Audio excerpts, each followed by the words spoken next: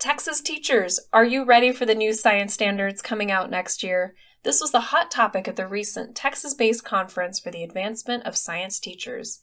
I share my experience attending this conference and thoughts on the similarities between the Texas standards and the next generation science standards. Hint, they are both based on the same document, a framework for K-12 science education that promotes a three-dimensional approach to science teaching. Plus, Claire and I chat how Vivify is working hard to align all of our lessons to the new science TEKS just in time for next year. Enjoy. Hey, I'm Claire. And I'm Natasha. From college roommates to co-founders of Vivify STEM, pull up a seat as we discuss our experiences as aerospace engineers, teachers, moms, program directors, curriculum writers, graduate students, and friends. This is the STEM Space Podcast. Hey, Claire. Hey. So, how's your morning going? Oh my goodness.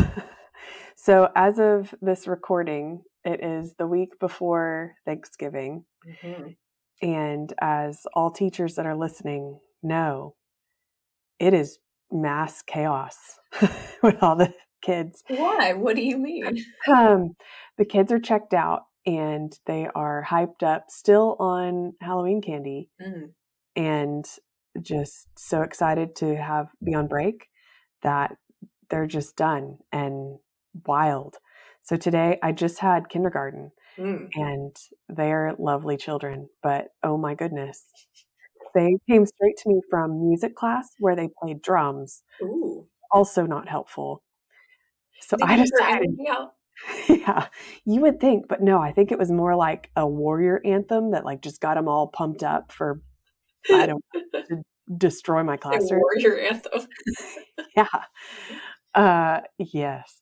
So I decided, we've been going through the alphabet STEM, but today I was like, no, that's just not going to happen.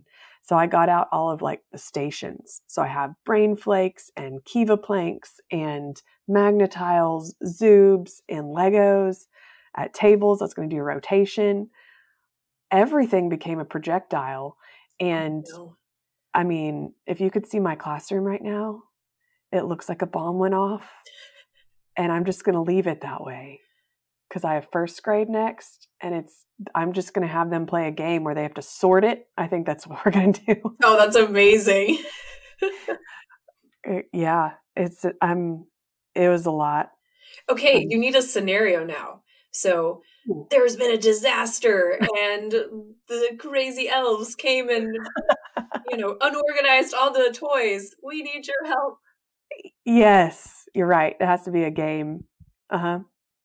Yeah. If I put down like a timer or something, yeah, they'll be all over it.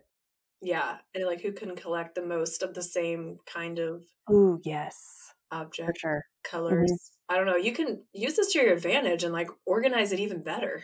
Ooh, you're right. There's probably other things they can do. You're right. This should be what we're doing. Yep. Mm-hmm. Yep. Glad I helped you plan today. Thank you.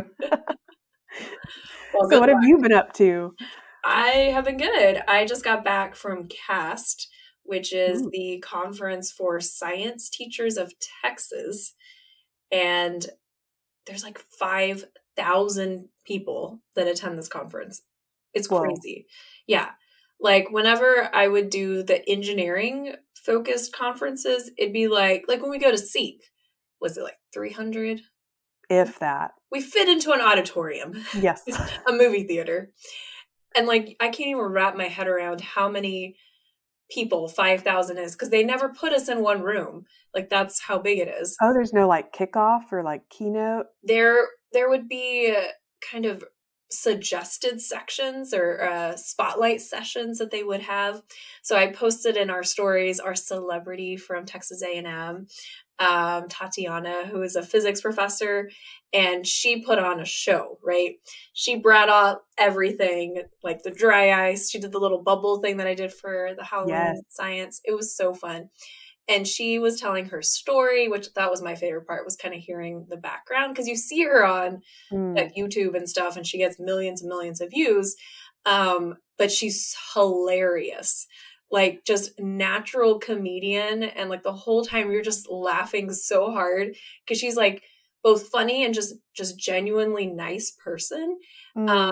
I just loved it. So it was really cool to kind of see her up close, even though she lives here. Why didn't we have her as a professor?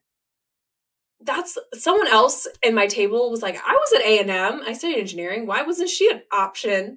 Right? I'm not going to badmouth any professors I had, but I would have loved to had a different physics professor in particular.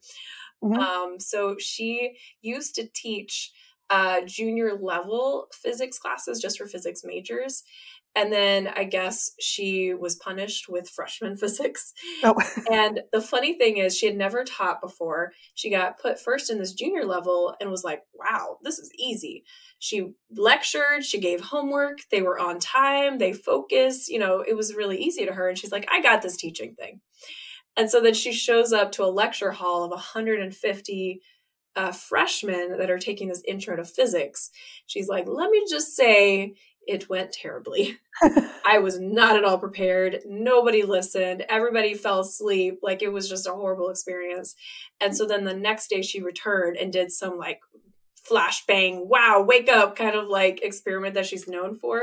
And so that's where it started, was putting her in front of freshmen. So it's kind of like me in front of the kindergartners. Yeah, and she told a funny story. She was like, so then I was like, I've got it. I figured out freshmen. I can figure out anybody. Well, fast forward a few years later, she was put in front of kindergartners. Okay. Yeah. And she said, I had all the slides and all the stuff I normally do, and then realized they don't know how to read. Yeah. So everything I had was useless. So then she had to even simplify it more and make it more entertaining, and had to make it really quick and fast and short, with their attention span. So it was really cool to hear her tell us her journey and education, going all the way from, 20-something-year-olds down to kinder.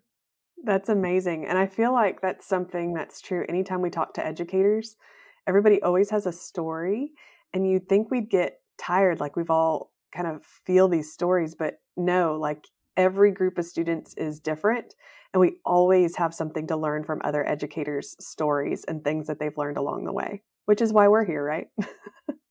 Exactly. We both have not a traditional path into education. And so it's just interesting to hear how people get into teaching. Some have always wanted to be a teacher and are now teaching for 30 years. Others like us were like, this is kind of fun. We would always do the outreach activities together. Mm-hmm. I mean, I feel like our first teaching experience was with rockets. Is that like the first thing we did?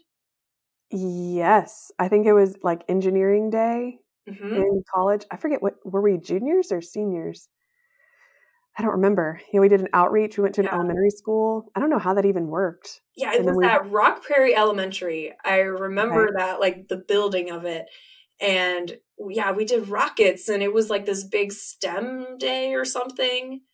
Yeah, I remember there was something with those big inflatable balls that you the person would get in it and you'd roll them around. I don't know how that related. But there was one of those. Yeah. And then we'd build rockets out of toilet paper tubes, I think, and then launch them on some stomp rockets. Right. And we were trying to teach them aerodynamics, and we're like, what are we doing? But it was so much fun. We're like, we should do this. This is what we're meant to do. And then we did the mentoring program. It was with freshmen. Seniors would mentor freshmen, the college senior aerospace students. And we did a design challenge. I think it was the egg drop.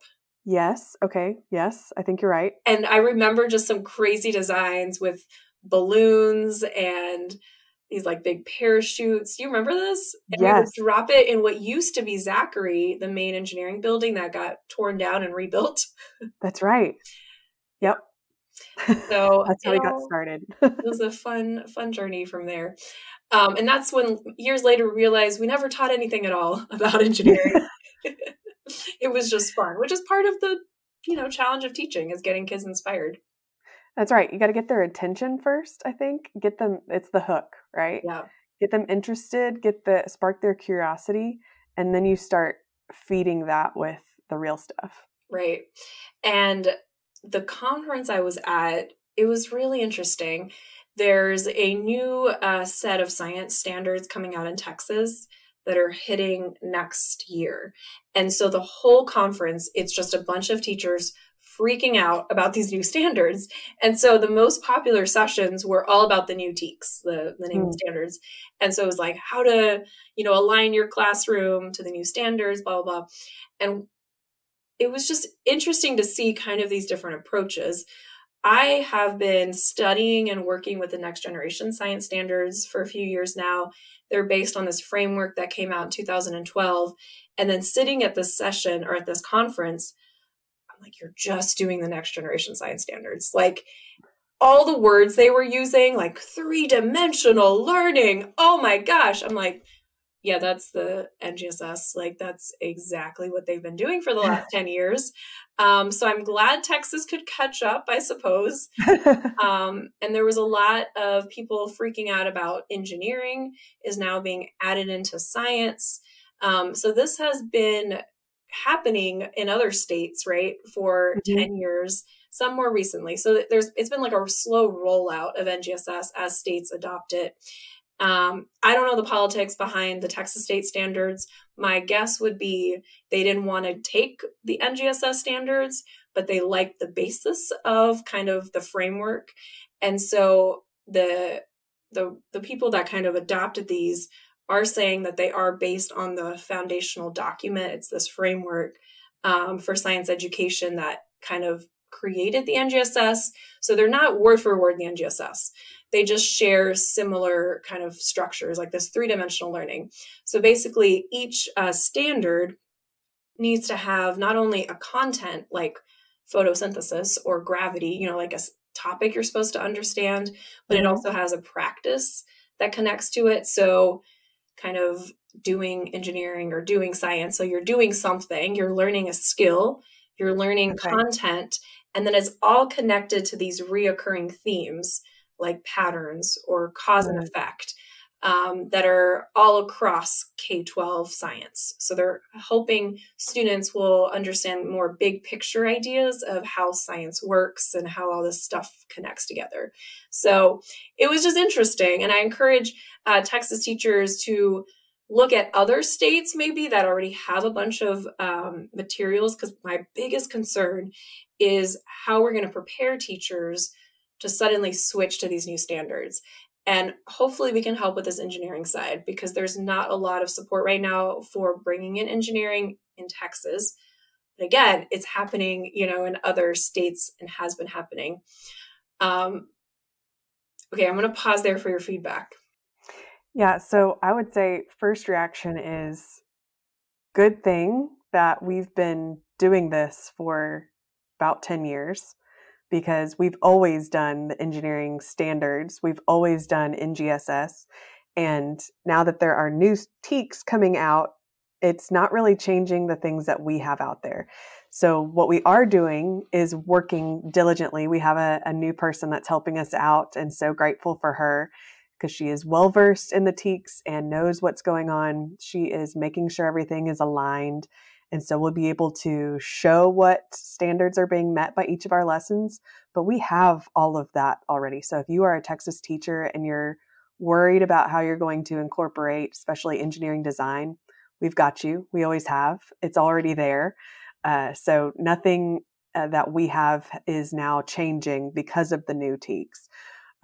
But it's not advertised as such as well as it will be once we have those new TEKS out and show that it's all aligned.